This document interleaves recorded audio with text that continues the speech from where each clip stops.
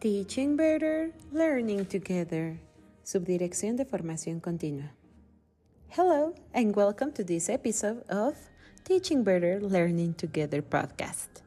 Today, we're learning some facts about Christmas trees.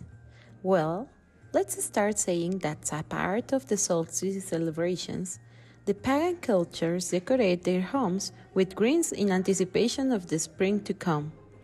Evergreen trees remained green during the coldest and darkest days, so they were thought to hold special powers.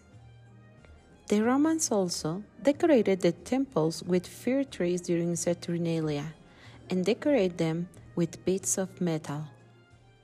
There are even records of the Greeks decorating trees in honor of their gods. Interestingly, the first trees brought into the pagan homes were hung from the ceiling upside down. Amazing, right? The three traditions we are accustomed to today hails from Northern Europe, where Germanic pagan tribes decorated evergreen trees in worship of their god Woden with the candles and dried fruit.